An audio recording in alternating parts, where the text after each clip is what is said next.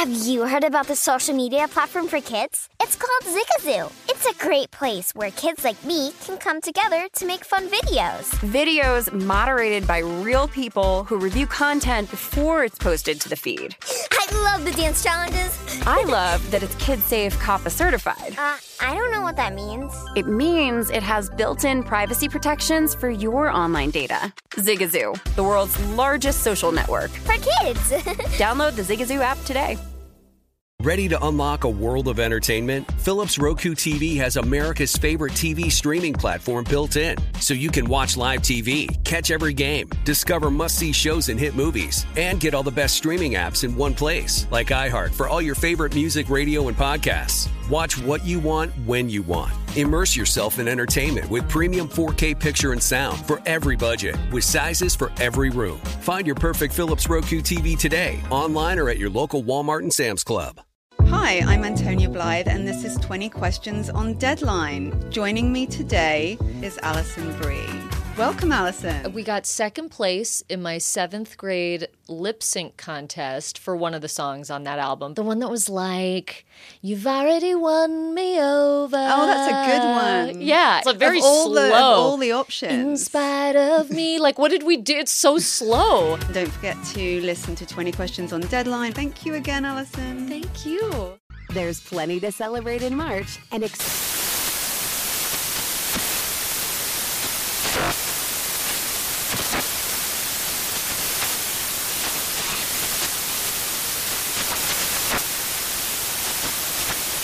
National Craft Month with the perfect pizza at home class from Craftsy. And anytime is right to listen to iHeartRadio's iHeart Country Radio. Discover more shows and movies for free.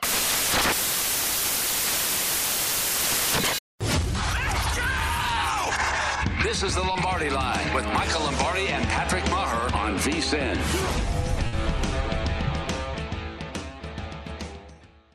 Back here on the Lombardi Line, presented by BetMGM. Dave Ross alongside Michael Lombardi. We've talked a lot about offensive linemen so far on this program today, Michael. Who better to talk about it with than one of the best offensive linemen, Brian Baldinger, is going to join us right now from the NFL Network. And, Brian, it's great to have you on the program because we were just talking about this, and we're thinking, you look at some of the offensive lines so far in the NFL, one that's really surprised me, and I got to get your take on it first and foremost, the Cowboys. Because I didn't see this coming, but the push up front, they're running 2 running backs, Brian. Are you surprised with what they've been able to accomplish in Dallas? Well, I think it's the first time Zach Martin's been healthy in a long time. You know, he hadn't played since like week 7 or 8 of last year.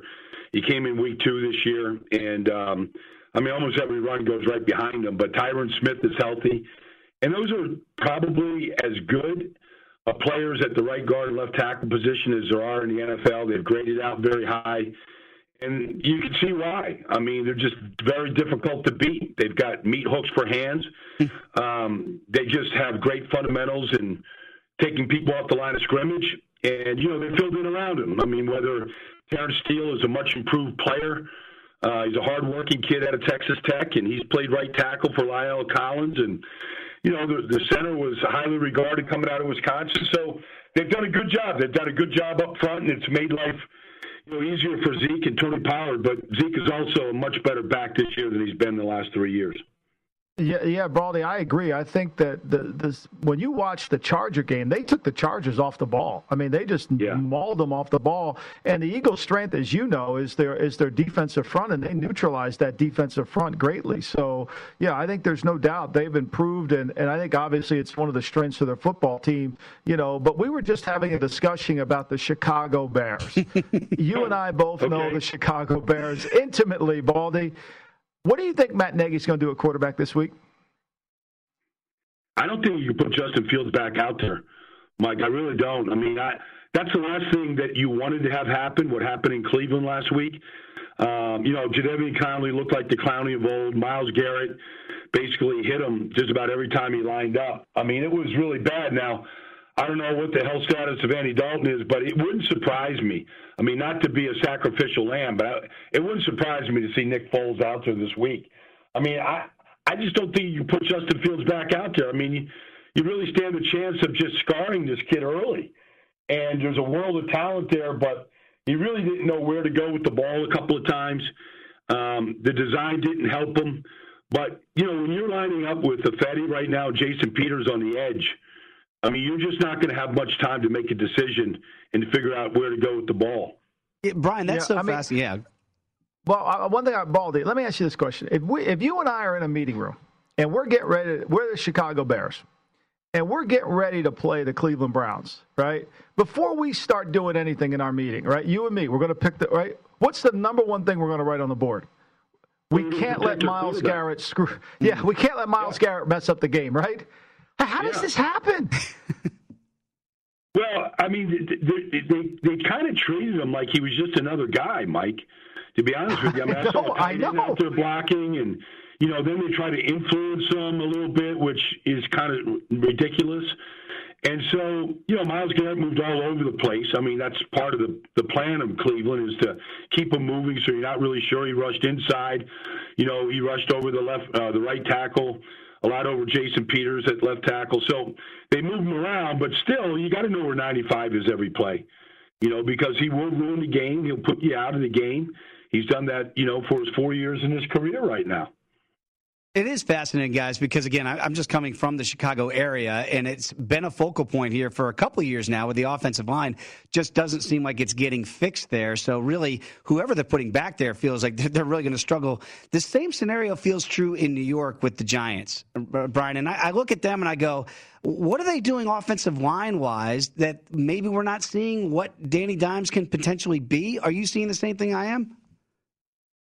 Yeah, I am. I mean, they got Ben Breederson in there. I mean, look, they've got two guys on the offensive line starting, and Billy Price, and Ben Breederson, because of injuries and defections and guys that retired.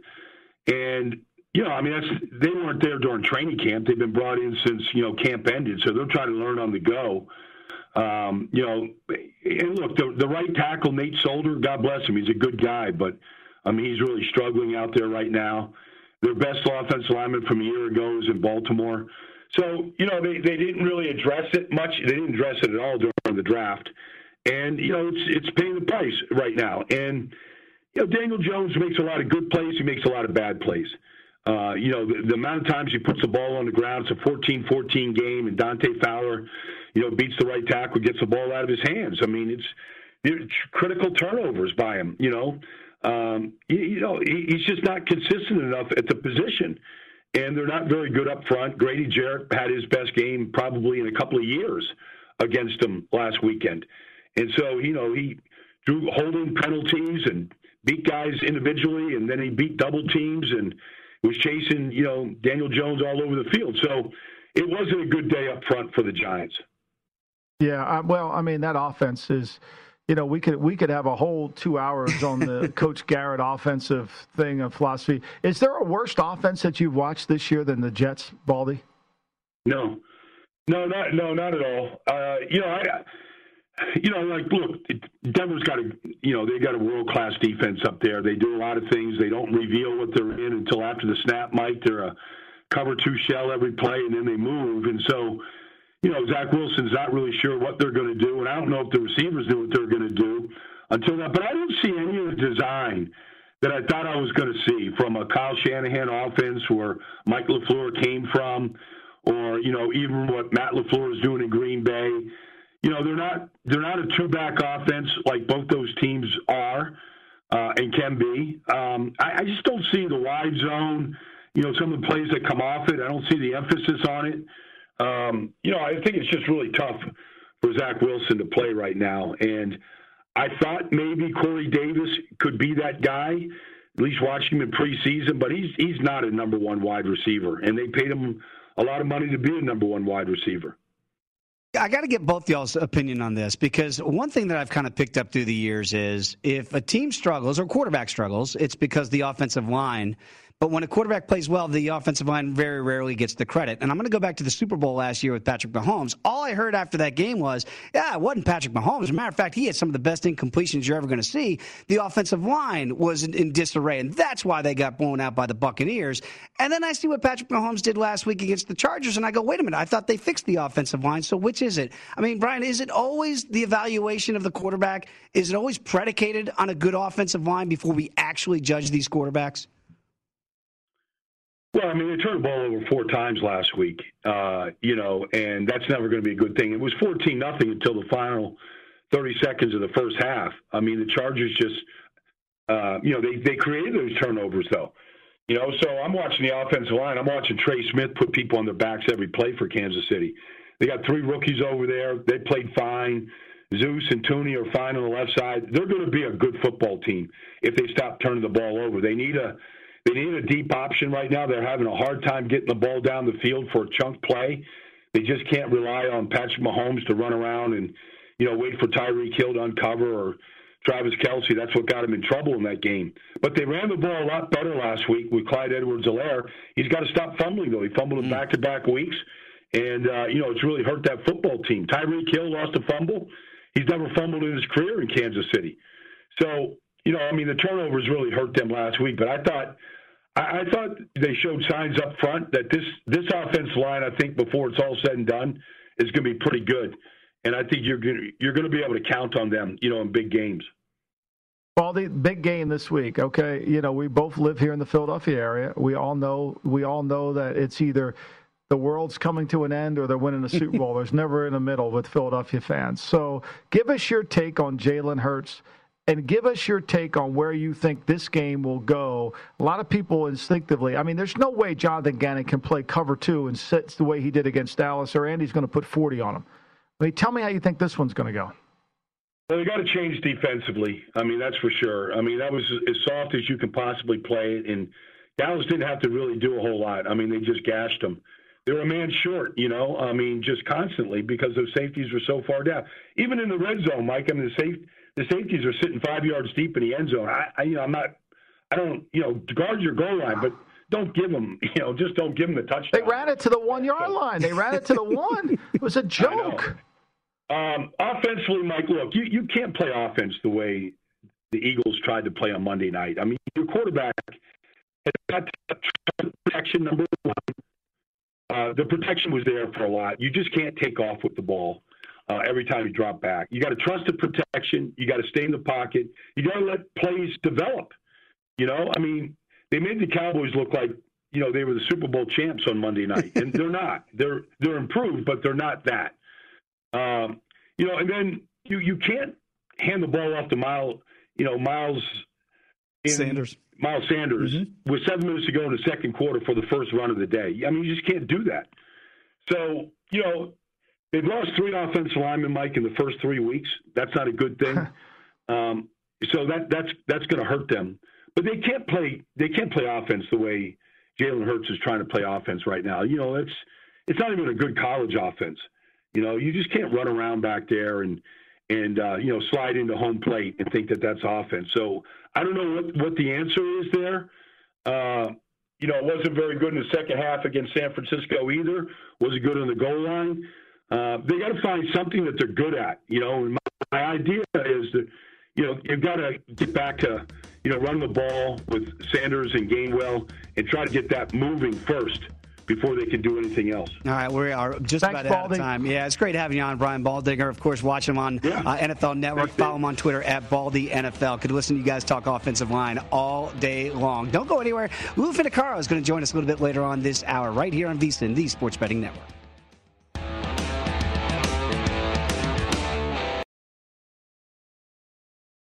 Hey guys, this is Matt Jones, Drew Franklin from the Fade This podcast. We got a great episode coming up, picks in all the sports, football, basketball, we do them all, but here's a preview of this week's episode.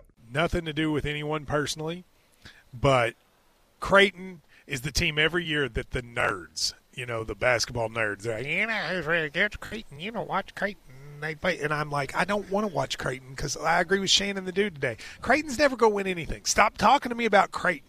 They're not the Big East tournament. They could maybe they win the Big East tournament, but it'll only be luck. But they're always like, a sleeper team that like that guy who I told you had 8 title teams. One of his title teams was Creighton is not winning the national championship. I don't have them doing that. That's why do we all have to act like Creighton is a good team?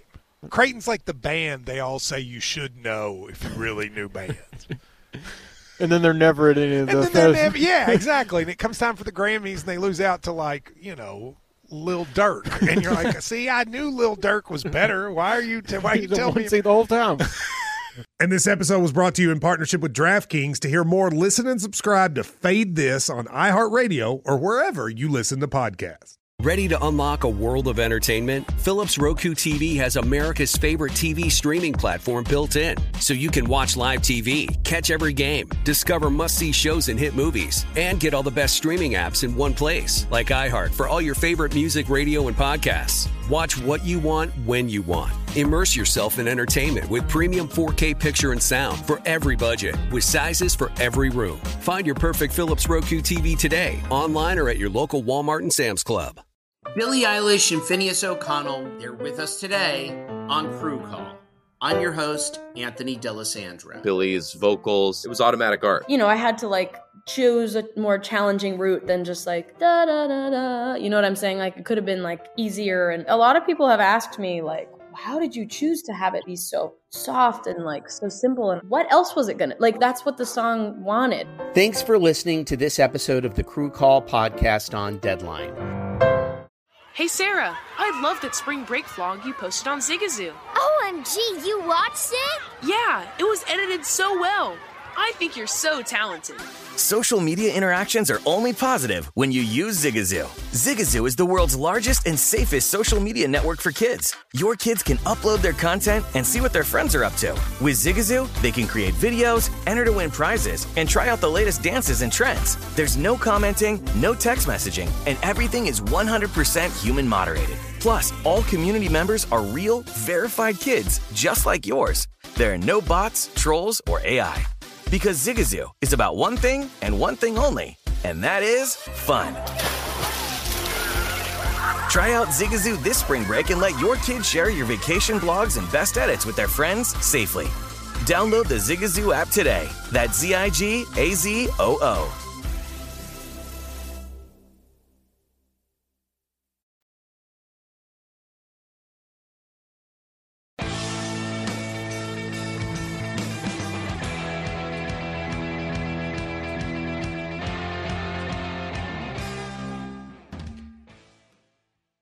Before you make your next bet, be sure to visit VSiN.com to check the current betting splits data.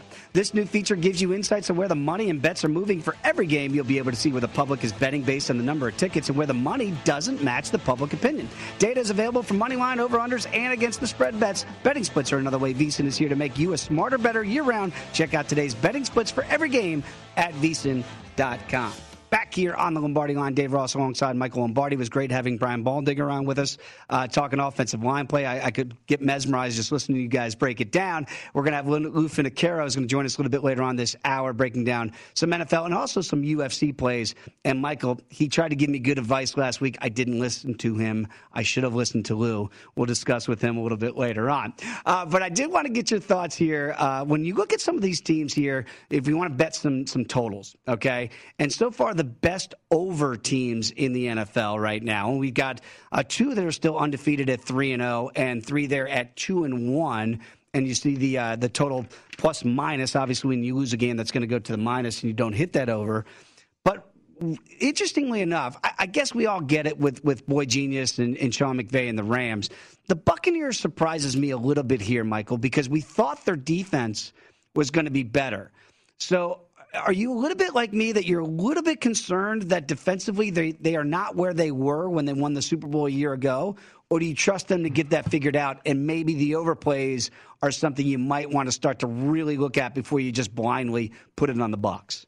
Well, I mean, they haven't been able to rush. They haven't been able to disrupt the quarterback, right? And they haven't been able to cause any problems in that area. And I think what we saw in the Super Bowl last year was their ability to disrupt the passer. Because, look, this is as old as anything in the National Football League. You never are going to stop a good quarterback with coverage. You're just not going to do it. Right. You have to do it with pressure. And unfortunately, right now, they can't get pressure. Sue has a sack. Shaq only has one. They only have 3 sacks as a team. They can't generate that pressure. And what happens to you is on third down, because they're allowing 53.2%.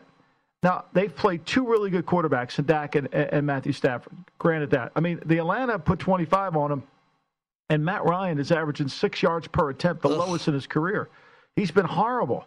He's been horrible. But I think the biggest issue is because teams know they can't run the ball in the Bucs. So it's an all-pass game. It becomes an all-pass game. And because it's an all-pass game, those corners have to cover longer. They've got to be able to stay in man-to-man, and they just can't win it. I mean, this team has been very fortunate. They've outscored their opponents 30-6 in the fourth quarter. 30-6 in the fourth quarter, and that's been the difference. They've scored 103 and they've allowed 88. If it wasn't for the fourth quarter differential, this team would be negative. I mean, they've taken the game over in the fourth quarter, and they've taken the game over in the third quarter. They've scored 42 points in the third quarter. 42. They scored. Wow. They basically scored 40 in the first half. They scored 42 in the third quarter. So they've adjusted to the game plan really well. You see the plus-minus there with the Bucs. They've been kind of the easiest place so far to hit the over. And remember, last week against the Rams, it was scoreless after one, and it still went over the posted total with those final three quarters. Maybe the biggest surprise to me, obviously not the Rams there at 3-0 going over, but it really is Washington at 2-1. We've talked about them a little bit in this program about their defensive issues that they're having. But again, I mean, I played the over last week against Buffalo because I don't believe in their offense. Do we give any credit to Taylor Heineke in the offense for being able to score some points here, or is this all just a regression by that defense? I think the defense is bad. I think this could be an over-get play here, too, because I think both defenses are not very good, in Atlanta. But the problem I have with Atlanta is their numbers are so bad offensively. I mean, they can't. Matt Ryan is not playing well. He's just not. No, and they have no real ability. I mean, I love Mike Davis. I do. But he averages under 4 yards a carry. They can't really run the ball. Their best player offensively, are you sitting down? Their best player offensively is Cordell Patterson. Whoa. They ran a bubble screen to him. They ran a quick screen to him. He got him in the field goal range. That was the play. Patterson has been the player. Ridley's at under 10 yards a catch. Kyle Pitts his longest pass play is 25 yards. Patterson has the longest pass play at 28 because he's been able to do something with the ball in his hands. If they didn't have Patterson, I don't know where they'd be. It is fascinating. And it isn't like they've played. It isn't like they've played great defenses. And the Eagles beat them up front, but the Bucs and the Giants struggle defensively, and they can't get the ball down the field. And this team has been outscored 38-10 in the fourth quarter. They've been outscored 38-10. So what does that tell me? I always classify teams by this is a 50-minute team, or this is a 45-minute team, or this is a 55-minute team. The Falcons are about a 48-minute team. They can play even with you for 48 minutes, but once you get to the last 12 minutes of the game, they got nothing left. There's nothing left. Now, they were able to beat the Giants because the Giants are about a 48-minute team too. But it's fascinating, Cordell Patterson, because in Chicago, I remember it well that the Twitter coaches and GMs out there couldn't stand whenever he got the ball. And I thought, well, the guy kind of produces wherever he's been. And I know he's kind of a hybrid player, and they try to figure him out. But to your point, if you can't get your rookie going here and your top 5 pick going, which is kind of astonishing to me, Patterson is making plays. So maybe that's the outlet for Arthur Smith going forward to try to get creative with this offense. Here's why Patterson is a better runner. He's first-round pick of the Vikings. The kid is not, and I'm going to say this very politely, he's not a player that you could move around to a lot of different positions. Okay? He is, and when he plays receiver and he has to think and run at the same time, he slows his game down a little bit. When the Patriots had him, they moved him to running back because they said, why are we going to mess around with this? We'll just put the ball in his hands. And it opened up his career. Absolutely. Kick returner as well. You're right. He's a great runner. He needs that football in his hands. He's not a receiver. I think you're exactly right on that point. Let's flip the script here and talk about under teams so far, Michael, and whether or not these trends you see as continuing. We've talked about the Jets with Baldinger and that awful offensive line. They just can't seem to do anything. They've been the easiest play for the under so far through 3 games. The Panthers, I attribute that to their defense and what they've been able to do defensively. I don't think their offense is porous. I think it's, obviously McCaffrey's going to be out now going forward, but they can actually move the ball offensively. Their defense has just been that stout along with the Broncos. What do you make of the Chargers? That surprises me the most here, that so far they've been a solid underplay. Well, I think when you look at the Chargers, right, and you examine them, they play Washington in the opener. Okay, no big deal. Washington's not a great offense, but they did have Fitzy in the game a little bit, right? Then they come back and play a really good Dallas team. They hold Dallas to 20 points. And if their offense would have done anything in the red zone against Dallas, they would have won that game. And then they go into Kansas City and hold Kansas City to 24. They hold and they haven't played great, but they've been good in the red zone. They've allowed 50% on third down, which is not great. And teams have run the football on the Chargers. The teams, get this, we're talking about a great defense. They average 5.8 yards a carry against the Chargers' run defense. Wow. 5.8. 5.8. But where they're really good is you can't make big plays on them. The longest pass play you've gone against them is 34 yards.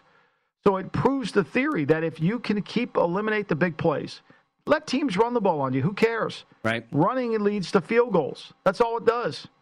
Running leads to field goals. Now, the Chargers, for them, they got to button it up. They got to come out at halftime and score more than 3 points because they've only scored 3 points in the third quarter. They've only scored 3 points in the third quarter. They got to button that up, and they got to come out with a second game plan. They've got to change what they're doing. And if they do that with these weapons, I mean, look, Mike Williams is sensational. Keenan Allen's great. Eckler is one of the best receivers, runners, combination guys. This is a good team. It's a good team, and they're playing defense very good situationally. You look at their numbers, well, they can run the ball, but where they get off the field is when they can really put pressure and they make you in long-distance situations. Yeah, maybe it's a good underplay again against the Raiders on Monday night, and the numbers kind of lead us in that direction. I wonder about the Patriots here, and obviously you expect Bill Belichick to play good defense. Obviously, offensively, they are struggling. We talked about the Bucs. They've been a solid overplay. They come in Sunday night. Everybody's going to be talking about Brady and breaking the record and the reunion of those two. But what do you make of that underplay there? Is it an underplay? Because something's got to give with the Bucs being 3-0 to the over and the Patriots being 3-0 to the under. Well, the problem with the Patriots has been they've played good enough on defense. I mean, they've held opposing quarterbacks to a 65.9 rating. They average 6.7 yards per attempt, the opponent. The problem is their offensive line. I thought it was going to be the strength of their team this year. I really did. They'll get Trent Brown back. That's key for them. But they've got to play better up front. And the reason they're not been able to make plays down the field is because they can't protect. They haven't been able to protect. And Mac Jones has gotten hit way too much. He's 6 sacks this year, which, that's 2 sacks per game. But the reality of it is he's gotten hit way too much. The disappointing thing about the Patriots this year has been their offensive line.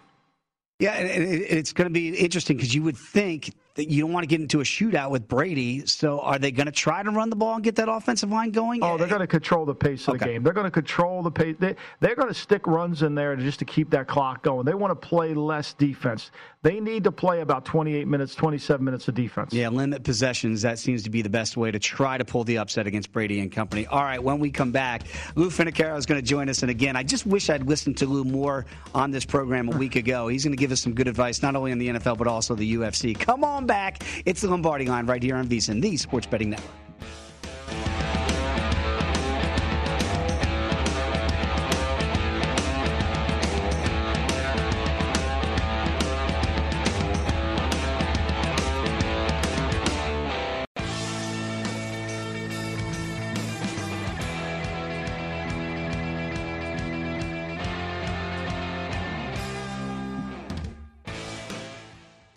Make this football season your best sports betting season ever. Start your VSiN free trial today to get full access to our sports betting experts, including 24/7 video streaming, daily best bet emails, betting splits with the money, and ticket percentages on every game, plus full access to VSiN.com data and analysis. You get everything VSiN has to offer for only $22 per month. Sign up now at VSiN.com/subscribe.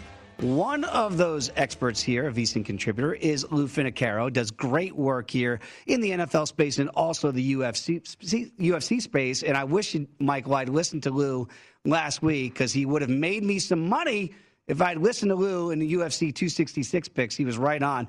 But, Lou, before we get to the UFC, which I can't wait to pick your brain about, Michael and I have talked a lot about this Lions and this Bears game this weekend. It's kind of a hold-your-nose spot. I get it. Bears now, it's a 3-point line right now at BetMGM. What do you make of this matchup on Sunday? I make that when you wake up on Sunday and you turn that game on, you're going to think that you went back in time and you're watching Alex Karras and Bobby Douglas. This is going to be an old-fashioned slobber knocker where, in my opinion, the Bears are going to have to get that running game working. I expect it to be Dalton or Foles that will be quarterbacking. And in either case, I look to see the Bears that I saw against Cincinnati before Dalton got hurt than I did the team that we saw last week. With Fields in there, it's like sticking your finger into a light socket. It didn't work. They've taken criticism, and the reaction from all of that is now the Bears aren't giving 6 to Detroit. They're only giving 3. I'm not afraid. I like the Bears in this spot. They're at home, and I think we're going to get a stable quarterback back there in a bounce-back game for Chicago. You know, Lou, I think you're right. I think, look, there can't be a worse defense in football than the Detroit Lions. They are slow. And they give up an average of 10.2 yards per attempt. They have 1 interception on the season. 1.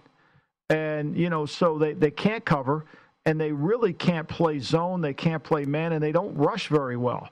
So, to me, this is the perfect get-well game for the Bears, who, you know, they took away Cincinnati. They played well against Cincinnati. And the Bears' defense last week was good enough to win that game against Cleveland. There's no doubt. And the Bears can get some pressure on the opposing quarterback. Detroit, I think, will have a hard time in this game. I'm with you. If you're going to play anybody here, it's play the Bears, because he's going to play. If Dalton's healthy, he's playing Dalton. He is to play it. And like Baldy said, I've said, and you've now said, it's either going to be Dalton or Foles. It ain't going to be Fields. Yeah, totally concur with that, gentlemen. I think that's exactly the right way to handicap this game here. You're getting a good number with the Bears, and we're expecting Andy Dalton to be QB1 again if he's healthy enough to go. If not, maybe it is Nick Foles, and probably not a big drop-off there. Let's talk about the Seahawks and the Niners here on Sunday. And Lou, what's your take here? Because after the Niners felt like they had that game won against Green Bay, I wonder if there's a hangover effect. What do you see here? I think there's a positive hangover effect. How do you not feel anything but compelled? Yeah, you lost the game because you left Aaron Rodgers too much time, but they showed grit and determination in coming back from being way down in the second half. The 49ers have nothing to hang their heads over. In fact, they're in a great spot this week because I view them as the more balanced team, offense to defense. And while Seattle's got that white-hot offense, and I am worried about the cornerbacks of San Francisco matching up with Seattle, I look for San Francisco to control this game on the ground against another putrid defense in Seattle. And I think this is San Francisco. I'm not afraid to lay 3 here with, again, all 3 games we'll discuss are division games. A lot of familiarity here. Give me San Francisco at home -3 all day. If it goes to 2.5, I'll be happy to take that. Well, you know, it's funny. I mean, Russell Wilson is averaging over 10 yards per attempt, and he's been sensational. And this will be probably the best defense the Seattle team will go against. I mean, Tennessee wasn't very good. We know the Colts weren't very good in the opener. And then last week, you know, Minnesota's defense, especially in the first half, wasn't very good. This will be the biggest challenge for Seattle. And I'm with you. Their defense has not played well at all. San Francisco's got to find a way to run the football, get their balance back.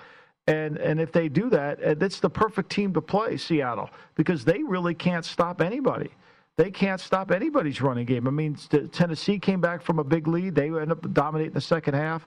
And this is going to be a hard game for Seattle, the second road game of a 2-game road trip. I mean, the only reason we're not all over San Francisco is everybody has that Russell Wilson fear factor.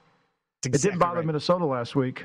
It didn't bother them at all. And they were down 17-7 and came back and easily won that game. So that's the last 2 weeks. Last 2 weeks, Dave, the teams have been down 24-7 and 17-7 to Seattle, and it's been no problem. They come right back in the game. Seattle's really, I mean, they could pay Jamal Williams all the money they want. He can't cover anybody. Yeah. They can't play defense. Not at all. Not right now. And again, he's got to be in the box. If he's out of that box, he is a liability on defense. That's for sure. Let's talk about the Raiders, undefeated 3-0, taking on the Chargers. Lou, you mentioned it. Another divisional rivalry game here. I know everybody feels like they're on the Chargers waiting for the other shoe to fall for the Raiders. What about you? No, I think this is a really good spot for the Raiders. I mean, if I'm in that locker room, I'm 3-0, and you're getting no respect here, really.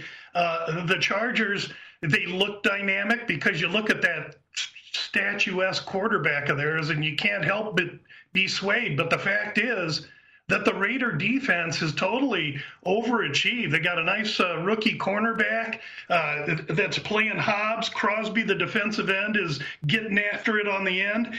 I look for the Raider D to continue to overachieve, and I think they're going to be able to force San Diego into being, LA Chargers into being somewhat one-dimensional because they cannot run the ball. And if the Raider D can make that team one-dimensional, I think the Raiders in 3.5 are a great proposition, and I'm not afraid of the Raiders on the money line. Woo. You know, for me, this one, I think the Raiders, this is the first time they're going to play a legitimate passing game. I mean, we saw them against Baltimore, and I don't think, Lamar made a few plays. He turned the ball over. Pittsburgh, we know Ben's stuck in cement. And Miami last week until the fourth quarter didn't show anything.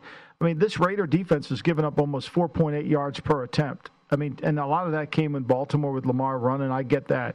But I think this is going to be a really hard game for the Raiders because they're going to have to cover. They're going to have to play man-to-man. I mean, Gus Bradley should be familiar with the team. He knows Keenan Allen. He knows Mike Williams. How's he going to play it? This offensive line has played very well for the Chargers. The right tackle's a liability right now. They've got to be able to help on Max Crosby. The left tackle's been, if he wasn't an offensive lineman, he'd be a candidate for Rookie of the Year and Slater. So I'm a little weary of this one. This one, to me, I think it has all the potential to be a shootout. I think whoever has the ball last is going to win this game because I think both offenses will move the football. All right, I got chastised publicly when we had Lou Finocchiaro on, and I didn't talk enough UFC 266. So in the final couple minutes here, we're going to look ahead to this weekend. Have at it, guys. All right, I got to ask you about Thiago Santos. Oh, Michael, this is going to be fascinating. Johnny Walker against Thiago Santos. I can't wait. And, Lou, I have a rule. Don't fight a guy that has a sledgehammer tattoo on his chest. That's what Santos has. Now, he's laying a pretty big number here. What do you make of this matchup? This could be a great stylistic matchup. Johnny Walker is really the size of a heavyweight, but fights at light heavy. He's flashy, fast, quick, really flamboyant in his striking. That said, he's very incomplete in the ground game. Moreta, he is much more, and that's Santos, much more well-rounded, but he's lost a few fights coming into this. He's 37, a little bit more premeditated. It's going to be critical for Santos to weather the first round and take this fast, speedy, flamboyant striker into round 2, tire him out, and take him later in the fight. I don't like a side. I do like the over 1.5, Dave. Okay, good, because I was against you last week with Ortega against Volkanovski, and I lost. You won, so I want to be on the right side here with you. The Cowboys back in action. Alex Oliveira taking on Nico Price. This has got fireworks written all over it. What do you make of this matchup? First, Dave, I respect the fact that you have conviction in your own handicapping and didn't get off of your pick last week. Believe me, between you and I, we're going to go 50-50 as long as we discuss these things. So, I'm not quite believing all that banter. But as far as Cowboy versus Price, you have two guys here that are crazy. In the form of Cowboy Oliveira, the Brazilian. This guy's crazy only in that he wants to earn, and therefore he takes fights to earn. Price, he's got a little higher degree of crazy, but he believes he can win a championship, and I think he's got the determination and grit to do it. There's reasons that I don't like Cowboy Oliveira, and I don't like that to come into handicapping, but I believe Price is going to administer a beating to Oliveira, and I'll be looking forward to watching that. All I can say is you told me about Volk last week. I thought Ortega had that fight won. It was not won, and you cashed those tickets, so I tip my cap to you. Michael, I hope you enjoyed that UFC conversation because I love talking with Gang. I'm not playing any of it. I love it.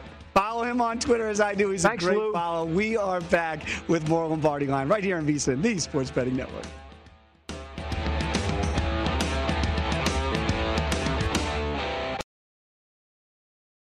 What's up? I'm John Wall. And I'm CJ Toledano, and we're starting a new podcast presented by DraftKings called Point Game. Everyone, please welcome Coach John Calipari. We're getting beat by 18. My first game in Kentucky, they're saying Cal's a bust. He can't coach. This is crazy. John Wall runs down the floor and makes a buzzer beater. Yep. You remember that, John? That's my first game winner I ever made. Remember you said you never see me do that. Ladies and gentlemen, DeMarcus Boogie Cousins. I called Boog. I'm like, yo, bro, I'm about to commit to Duke. And I hung up on him. Bro, I'm talking about, do you want to tell me how many times he called me all type of names? Bro, you really sold me out. You doing this. Bro, I was sick. I remember that like yesterday, man. Love you, John Wall. Thanks, Coach. Love you, too. You made me everything I am today. Nah, you made me. You made me. I love it. Check out Point Game with John Wall and CJ Toledano on the iHeartRadio app, DraftKings YouTube, or wherever you get your podcasts. It wasn't even supposed to be That's my game.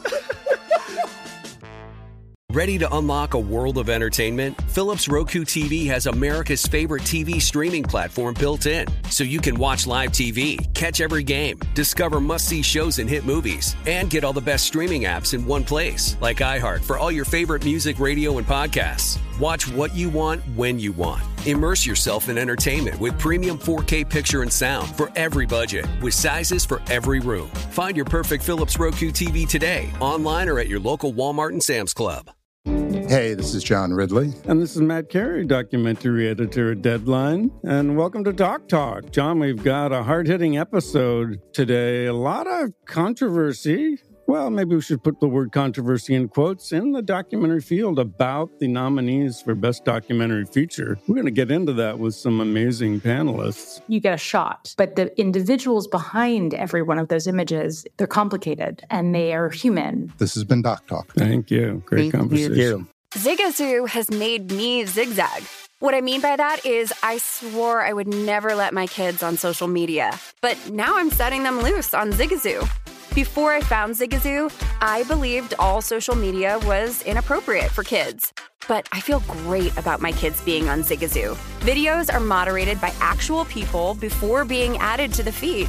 Zigazoo is a space for kids to post videos they've created and to share them with other kids just like them. And since there are no comments or messaging, you don't have to worry about mean comments on your kids' videos. And you need parental consent before joining Zigazoo. Bottom line, it's a space that prioritizes data safety for kids. Oh, but don't take my word for it. Zigazoo is KidSafe COPPA certified. So, weigh everything Zigazoo has to offer. Maybe you'll zigzag too.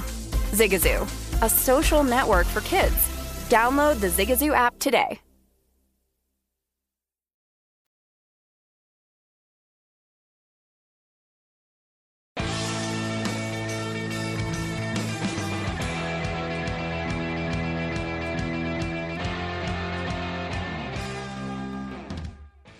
Get your payout before the game's out with BetMGM. Place a moneyline wager on any Thursday night football game, and if your team is up by 10 or more at halftime, you win. That's a full payout for only half the game, no matter what happens the rest of the way. Simply go to BetMGM account and opt in each week to the Thursday night halftime payout promotion. Want to keep things rolling? Well, try BetMGM's extensive live betting options in the third quarter, or use your winnings to place a one-game parlay on Sunday. New to BetMGM, download the app, see how you can turn halftime cash into cash time. Make a moneyline bet on Thursday night, and if your team is up by 10 or more, you'll win at the half. Only at BetMGM, the king of sportsbooks. Opt-in required. Eligibility restrictions do apply. Visit BetMGM.com for terms and conditions. Must be 21 or older to wager. Please gamble responsibly. If you have a problem, call 1-800-GAMBLER. Promotional offer not available in Nevada or Pennsylvania. Back here on the Lombardi line alongside Michael Lombardi, I am Dave Ross. And Michael, I was going through Twitter, and I saw a tweet. That's always dangerous. It's always dangerous. It's normally nothing good ever happens. Unless I'm following you, I like your tweets, especially when you and Bill are having a great barbecue. But I saw this from Jordan Schultz, okay? And he said this, that Joe Judge, and I quote, said, "Analytics is just a tool. You can look at a stat sheet all you want. I promise you, if Excel was going to win football games, Bill Gates would be killing it right now." Now, I am one of those guys, Michael, that I think you should use analytics, certainly. Right. And I also think you should coach from the gut and figure out tone and tenor of a game, whether or not to kick a field goal, even though the analytics might say go. Like, I understand that. But when Joe Judge puts out that statement, you know what social media is going to do with it. They're going to say, let's put the scarlet letter on him. He's not open to new ideas. Let's fire this guy. Those are the type of incendiary comments that now pass as incendiary. What do you make of that statement? Well, I think this. Look, when you're in the information business, which is essentially what you're in when you're in football, you're collecting data on a constant basis. You're collecting data from watching tape. You're collecting data from looking at stats. You're collecting data from evaluating players. You have to collect data from analytics. Now, where I think analytics gets really wrong And one of the reasons why, you want to know why Philadelphia didn't run the ball in the first half last week? You want to know why? Why? Because in the game before against San Francisco, they ran it too much. And the analytics department said, we can't do that. I actually, literally, in my game notes, I had Philly will not try to run the ball in this game. They will throw it. Because their analytics, because they don't believe that you should run the ball ever in analytics. They don't care if you're in a 7-man front, 8-man front, 6-man front. They think, to a degree, it's right, running the ball leads to field goals. I agree with that. They want to be an 11 personnel, 1 back, 1 tight end, and they want to throw it. Now, that's great. But the problem is if I have the right tackle like the Bears have, and I got T.J. Watt over there at left defensive end, I can't block him. So I can be an 11 all I want. I can't throw the ball. So there has to be a balance between numbers and players. It's like Baldy said. I mean, they treated him like he was just another receiver. Like when you're playing the Chiefs, Kelsey's not a Y. He's Kelsey. Right. Tyreek Hill's not a Z. He's Tyreek Hill, the best receiver in football. You got to treat him accordingly. And analytics just looks at numbers, and they don't look at the players. So there's a little bit of a, you should be in this formation, you should be in that. Everybody's an expert. What's the matchup? How are we going to win the game? Well, and I think that's where you get, and Judge is his own worst enemy. I mean, you honestly, I read this on Twitter today, and this came from the beat writer for the New York Daily News. They're actually contemplating signing Isaiah Wilson from Georgia. Wow. Look, here's the thing. Can you get any more desperate than that? No. I watch the Cowboys closely, as you know, Michael, right? And I see Kellen Moore and the way he's utilizing the run game along with Dak, short passing game, and then, of course, the deep ball over the top comes because of the things we just mentioned, right? So I'm really happy as a fan watching the way, I don't know if that's analytically driven, the way he's calling games, but it's effective. It's scheme-wise driven because he saw a 7-man front. Right. He saw a set with safeties that were so deep. All he needs to do, football is a game of numbers. The running game is all about gaining a half-man advantage. That's all it is. We're just trying to gain a half-man advantage to a side. That's all we're trying to do. Right. Trying to get a half-man advantage. And with the 2 safeties back, if you're in a 7-man front, you are a gap short. You're a gap short because there's 8 gaps to defend. And if your safeties are that deep, and you get a hat on a hat, you're going to run the ball. You're going to guarantee to run the ball. You might get 8 yards, you might get 9, you might get 10, you might get 7, you might get 4. But you're going to run the ball. You're going to run the ball. And good offenses don't get bored. Right. Good coaches don't get bored. And boredom sets in. And then when you have a chance to run a cover 2 beater like they did when they threw the touchdown pass to the tight end, you take advantage of it. Same thing that Carolina did against Houston. Houston lined up in that cover 2. They took the profits. When you're playing against a team that plays cover 2 the way Lovie Smith does and the way Jonathan Gannon does, you're playing $2 blackjack, right? Don't try to play $25 blackjack. Just take the $2 and keep making $2, keep making $2, keep going. You're going to win the game. But these analytics, there's a place for it, and I believe it. Like when if I got into 11 personnel and their run like if I'm playing the Cowboys and I can get into 11 and I have Neal number 42 in the box, I can run the ball against him. He's a little guy. And that makes sense to me. I wonder here, Joe Judge coming from the Belichick coaching tree and the way that Bill Belichick deals with the media. I can't imagine he would ever say something like this. Not that to me that it's that big a deal, but when you bring analytics into it, it's the firestorm, right? It's literally a firestorm. Are you surprised that he didn't take kind of a page from Bill in the sense of, I'm going to tell the media absolutely nothing? If this is what I believe about analytics, I'm just going to keep it to myself? I think he's trying to give himself some street cred. I really do, Dave. I think he's a beaten guy. I mean, I wrote about this for the Daily Coach. This organization, much like the Bears, are third-generation owners. And there's a thing called shirt sleeves to shirt sleeves. And what that means is whenever you get to a third generation of an owner, there's usually problems because of the unwillingness to change. Because you want to adhere to the founding fathers, and you want to do it their way, but now you've got a bunch of relatives working in the building that only know one way to do it. And so it becomes a real issue. And unless you have a leader who's willing to embrace some change, who's willing to take on the change, it becomes a real problem. That's why the Giants have only won 18 games over the last 5 years. That's why they've been so bad. That's why the Bears are so dysfunctional, because they don't understand how to change the right way. The Giants think they're changing because they try to do – no. All they do is keep changing faces, but the faces only know one way of doing it. So this feels like to you a way to say, I'm still in charge, I'm still the guy, my way or the highway. Look, since Tom Coughlin left that building, it has been a disaster, let's be honest, in New York, right? So is this Joe Judge's last stand, if you will? Because when you start making statements like that outwardly to the media, you know what people are going to start saying. He's lost touch. He's out of touch with reality. He's not in 2021 football. He needs to go. Yeah, I think this – look – if they fire Joe Judge after a second season, then that'll be the third coach they fired after 2 years. Right. They fired McAdoo, they fired Pat Shurmur, and now they're going to – at some point, you have to fire yourself. Like, if you want to fire Judge, go ahead and do it. But you better make sure tear the organization down to the pillars. And that's what I wrote about today. Like, they shouldn't do anything until they hire an outside consulting firm to come in and give John Mara exactly what's wrong with them. I wonder, Michael, and I know you've been in this position in the front office, would you ever give a coach advice as to what to say to the media? Because, again, all the time. Okay, so this is a conversation that's going to be had now after this statement. I think what you have to do is convince them, say, look, Joe, every time you talk to the media, you're talking to the team, the owner, and the fans. You can't look stupid at any of those. And today he looks bad with what he said. Because at the end of the day, I'm in the information business. I take all the information I can get. I analyze it. That's what you're in. Yeah. Well, look, this was a chic team. I got to be honest with you, Michael. I was kind of, as a Cowboy fan, a little bit worried about the Giants to win this division. 0-3, no signs of life. You've got the right? You and Thomas Gable. Thomas Gable literally has bets at his office. Super Bowl winning Giants.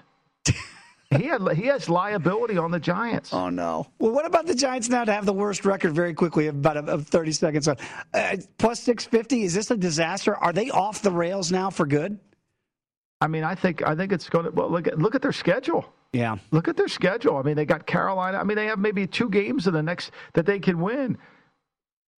I'm with you. I don't see a whole lot of fear anymore. I was fearful of them at the beginning of the year at 0-3. I am not any longer. Michael, love chopping it up, talking NFL with you. I want to thank Steve Makinen, Brian Baldinger, and Lou Finicaro for joining us here on the Lombardi Line. Patrick is back tomorrow. Great having you on the program as always, Michael. Enjoy. Thank you, David. Appreciate you. Thank you, Matt Santos. Matt Santos, great to have you back, and happy birthday to Mama Santos as well. Thanks for joining us here on the Lombardi Line. It is VSiN, the Sports Betting Network.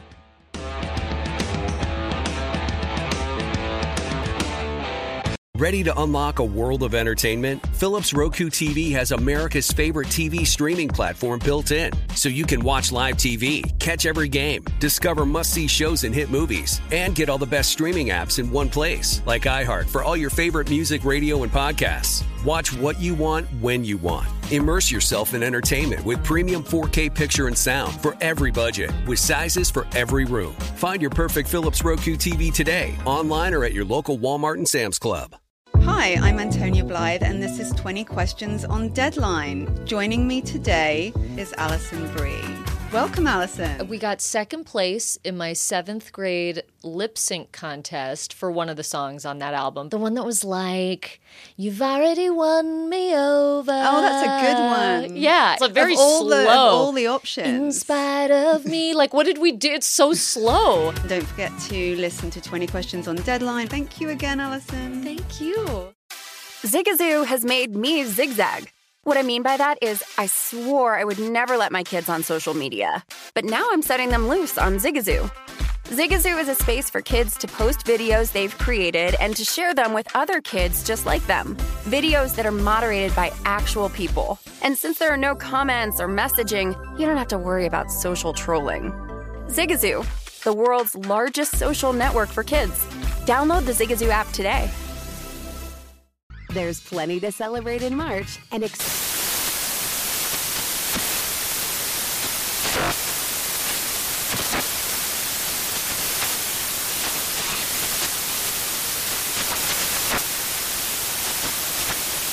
National Craft Month with the perfect pizza at home class from Craftsy. And anytime is right to listen to iHeartRadio's iHeartCountry Radio. Discover more shows and movies for free